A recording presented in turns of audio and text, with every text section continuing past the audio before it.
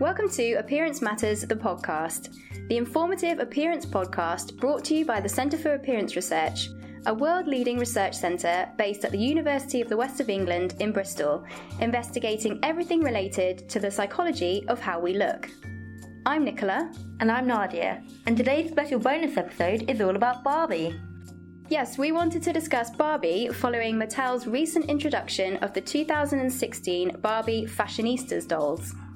This new line of Mattel's iconic doll includes 3 new body types, tall, petite and curvy, in addition to the introduction of 7 different skin tones, 22 eye colours, and 24 different hairstyles and textures. In today's episode, we'll be speaking with Drs. Emma Halliwell and Amy Slater from the Centre for Appearance Research, both experts in children's body image. We'll also be talking to Dr. Glenn Jankowski, a body image lecturer at Leeds Beckett University.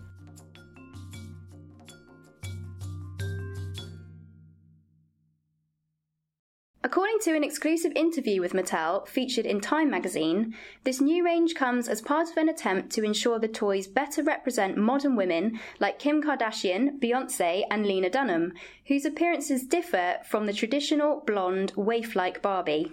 Mattel claims these new dolls stand to empower young girls and are promoting the new toy range with the hashtag #YouCanBeAnything. As body image researchers, we want to discuss whether this move by Mattel stands to promote body acceptance among children playing with these new dolls, as the brand suggests. Created by Ruth Handler in 1959, Barbie is sold in over 150 countries worldwide, and according to Mattel, 90% of 3 to 10-year-old girls living in the US own at least one Barbie doll. Over the years, Barbie's body has been the subject of continued criticism due to her unnaturally thin frame, which, if were made to scale, would make her 5 feet 9 inches tall, with a 36-inch bust, an 18-inch waist, and a neck too thin to support the weight of her head. And, according to a study by the University Central Hospital in Helsinki in Finland, Barbie would lack the 17 to 22% body fat required for a woman to menstruate. Consequently, Barbie has been charged with giving young and impressionable girls an unrealistic idea of what a female body should look like, and thereby contributes to appearance concerns among young girls. Right, and research shows that by age 6, girls start to express concerns about their own body weight or shape. It therefore stands that this move by Mattel to diversify Barbie's body shape in what Times magazine refers to as the most dramatic body transformation in her 57-year history could be seen as the company's efforts to improve young girls' body image. Of course, while Mattel's motives may have arisen out of the company's desire to do good, it is undisputable that this change was prompted by plummeting sales. The Time article reports Barbie sales have dropped by 20% between 2012 and 2014. This was rather elegantly put in The Atlantic magazine, who, in reference to the launch of the new dolls, stated that this was that oldest and most American of things, cultural change by way of capitalism. Before we hear from today's guests, here's a short clip from Time magazine's website, with people from Mattel talking about why they decided to create the dolls. Barbie is a symbol of femininity and pop culture. Barbie as a brand is scrutinized to a degree that a lot of toy brands aren't. Our decision to go on this journey to really evolve the brand was inspired by many things. Of course, it was inspired by softness in sales. Of course, it was inspired by what we were seeing on social media about Barbie. You know, is she really know what's happening in the world today? She seems a little out of touch. It was driven by moms and saying, like, I don't think that that Barbie really speaks to me. And millennial parents, more so probably than any generation of parents, are really concerned about what brands signify in their household. I think some of the things that parents were saying about Barbie is that she might be a bad role model for girls, that she represents an unrealistic body type. There are lots of theories around why Barbie gets so much criticism, the same reason that women in general get so much criticism. Some of it is valid. You know, if this is a doll that people say it's a role model and it's very young children are playing with that, there is a great responsibility to that, and I don't think it's a responsibility Mattel takes lightly at all. You know, there was a sense that Barbie maybe was not as authentic as she could be as it relates to, you know, reflecting what was happening in the world. There was absolutely no a prescription for the design team. So truly the whole design brief was, what would you do to make her relevant? We'd been introducing new skin colors, new hair textures, new ethnicities, because as you look around the world, and I think the world that kids are experiencing is really one that is multicultural and diverse. So Project Dawn, which is now taking it to the next evolution, is to look at, body sizes, from tall to petite to curvy. And when you see them all together, it looks like this tribe of young girls, the way a kid might see that reflected in their own circle of friends or their family or at school. We're disrupting a system of play that has existed for a very long time. It is very complicated. We now have 2 sizes of feet. So our tall doll and our curvy doll have a larger foot than our original and our petite. We have clothes that may not fit perfectly across all of the dolls. We are in a position of progress, not perfection right now, and that's okay. And so while this might not have been the most important signifier of the change and not answering all of that critique, I think it's a nod to the complex ecosystem of what's happening for girls and toys and play and growing up girl in our culture right now. Women and girls are much more comfortable and confident in expressing who they are as individuals. Our goal was to really celebrate all types of beauty, and a blonde-haired, blue-eyed doll like Barbie is still beautiful. Just like now, the more curvier Barbie with, dark hair and darker skin is just as beautiful. That was a clip taken from Time magazine's website. We'll post a link so you can see it in full online. Next up, we will be speaking with Dr. Glenn Jankowski, a body image researcher and senior lecturer in psychology at Leeds Beckett University, to offer a more critical perspective on the new range of dolls.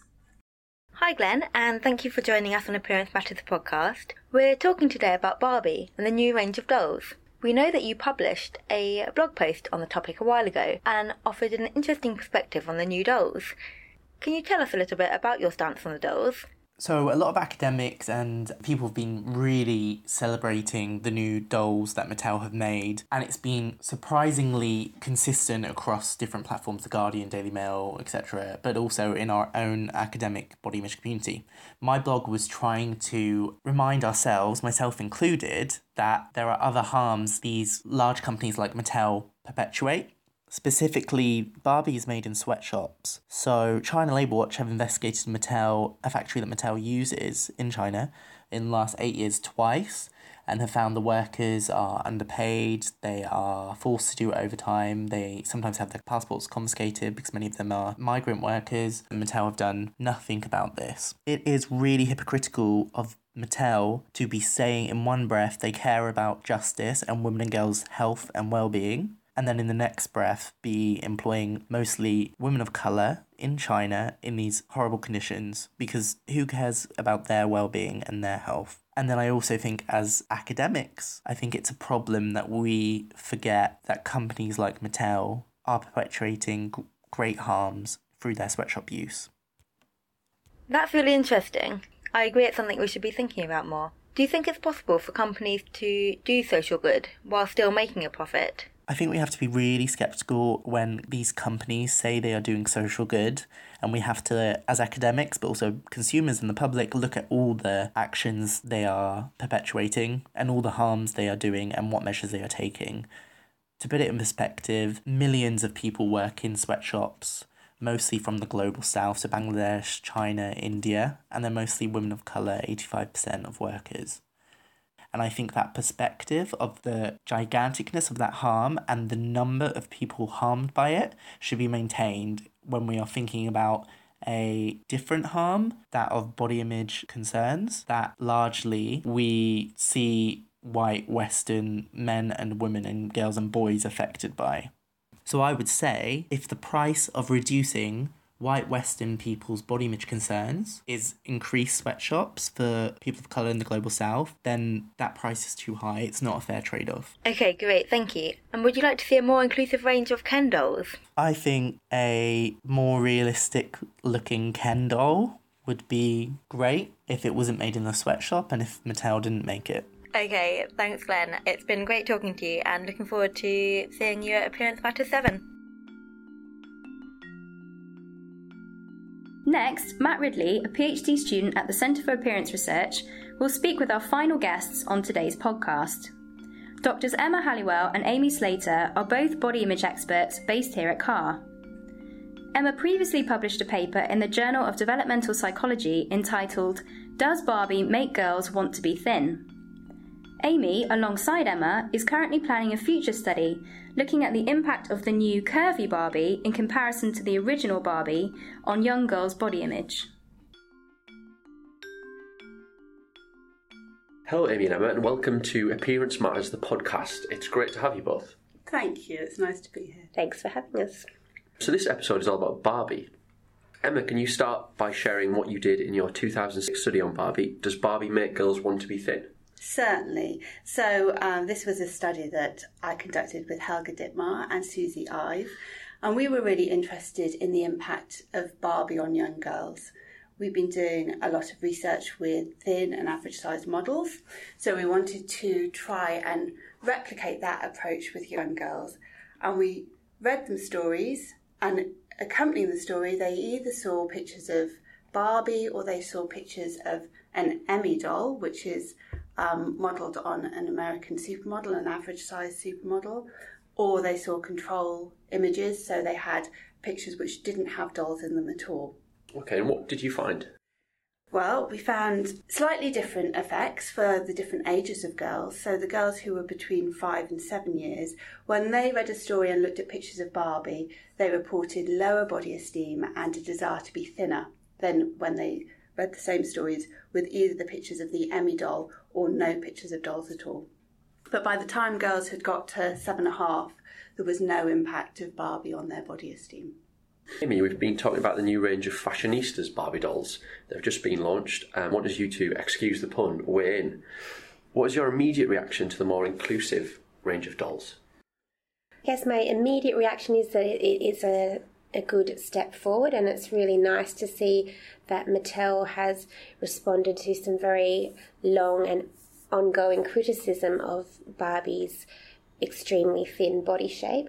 So that's really nice to see, and I'm also really pleased to see that the range of skin colours and hair colours and eye colours has diversified quite a lot, and I think this could be positive for young people.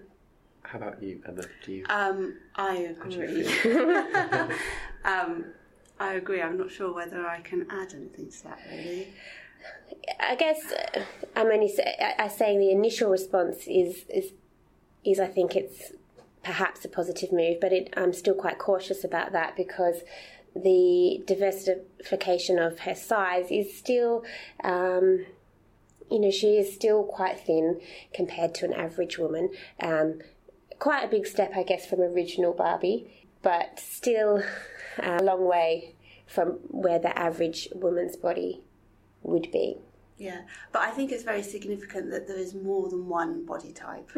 So whilst they might not be representative of a population and a healthy range of body sizes, it means that when parents go and choose a toy for their daughters, they can choose something that fits their lifestyle or is more representative of the way that they look or the way that their daughter looks.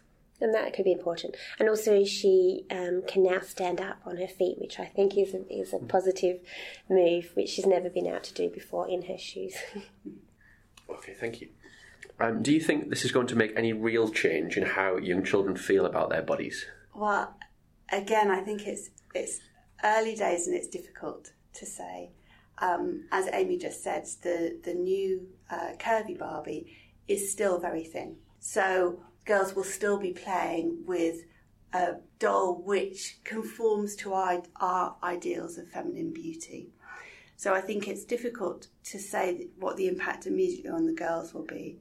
But I think it's also important to think about the broader impact on the families and on society for having a doll which has a range of body sizes and body colours and hair colours and eye colours. It's just that shift towards more diverse representations of beauty, and that's very valuable. Yes, I agree. Okay, I hear that 10 years on from the original study in 2006 that you did, Emma, we're both looking to replicate this study using the new Barbie doll figures. What do you expect to find? That's true. We are just about to conduct a new study with young children looking at the impact of the so-called curvy Barbie and how this may compare with the original Barbie. Not sure what we expect to find. I guess ideally it would be nice if we found that it had a lesser detrimental effect that playing with curvy Barbie, that is. What do you think, Emma? I think it's going to be interesting because the way that we will do the study, the girls will either play with the original Barbie or they will play with the curvy Barbie. They won't see the dolls together. So I think to some extent the impact of the curvy body will seem smaller when you look just at that doll, not in comparison to the original doll. So the girls are still going to be playing with an adult, thin-bodied doll. So you might hypothesise that there would still be a negative effect, but we just have to wait and see. Thank you. So it's interesting that while Barbie's appearance has diversified, Ken remains a homogenous figure. Why do you think that is, and do you think Mattel should launch a similarly inclusive range of the Ken doll character? I guess why do we think that is probably because body image in the past has traditionally been a female issue, and it's taken us quite a long time as researchers and the academic community to start appreciating that this is also a very salient issue for boys and men, which we now know it is indeed. And I guess at a much more commercial level, I would sell a lot more Barbies than Ken dolls, and so they're probably starting with that audience first. But yes, I absolutely think that they should also diversify the body shapes that we see in men's and boys' media and toys. Yeah, and there isn't as yet as much public anger about the representation of male bodies in action toys and in male dolls. So it's taken a huge amount of time and a huge amount of criticism of Barbie for Mattel to now very promisingly take on that criticism and make some changes. So I think there's still a long battle to go for poor old Ken. Okay, so our last question. We know that you both have young daughters. Will you be buying one of these new Barbies, and if so, which? Well, unfortunately, the new Barbies have come a bit too late for my daughter Nancy. She asked us for a Barbie for Christmas the year before last and presented me with quite a big dilemma. So in the end, she did get a Barbie for Christmas, but we tried to offset the impact of this by also buying her a Lamely doll. And Lamely is a doll that's been modelled on the real proportions of an adult woman. So she had both Barbie and a realistically shaped doll. Actually, she doesn't play with either of them.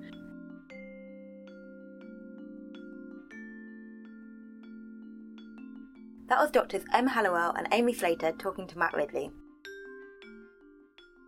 We're coming to the end of our Barbie bonus episode.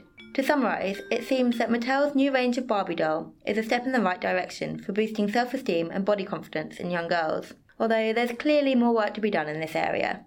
It would be great to see other companies following suit, and that a similar message is promoted to boys, who often get left out of the picture in such discussions despite also experiencing body image concerns. For example, while girls and women are subject to the thin ideal, boys and men are sold a more lean and muscular ideal body type. Definitely, and I think an important take-home message here is that consumers do have the power to promote positive change. With continued advocacy for greater appearance diversity reflected in children's toys, perhaps we'll start to see new generations of more body-confident children. And with that, a huge thanks again to our marvellous guests on today's episode, Dr. Glenn Jankowski and Drs. Emma Hallowell and Amy Slater. Don't forget that we'll be hosting our international conference, Appearance Matters 7, this June in London, which will feature keynote speakers, training workshops and presentations from leading body image and appearance researchers from all around the world. Find out more from the link in our bio. As always, we would like to thank the Appearance Matters 7 conference sponsors, the Healing Foundation, the University of the West of England and the Dove Self-Esteem Project. And thanks also to David Inskow for our theme music.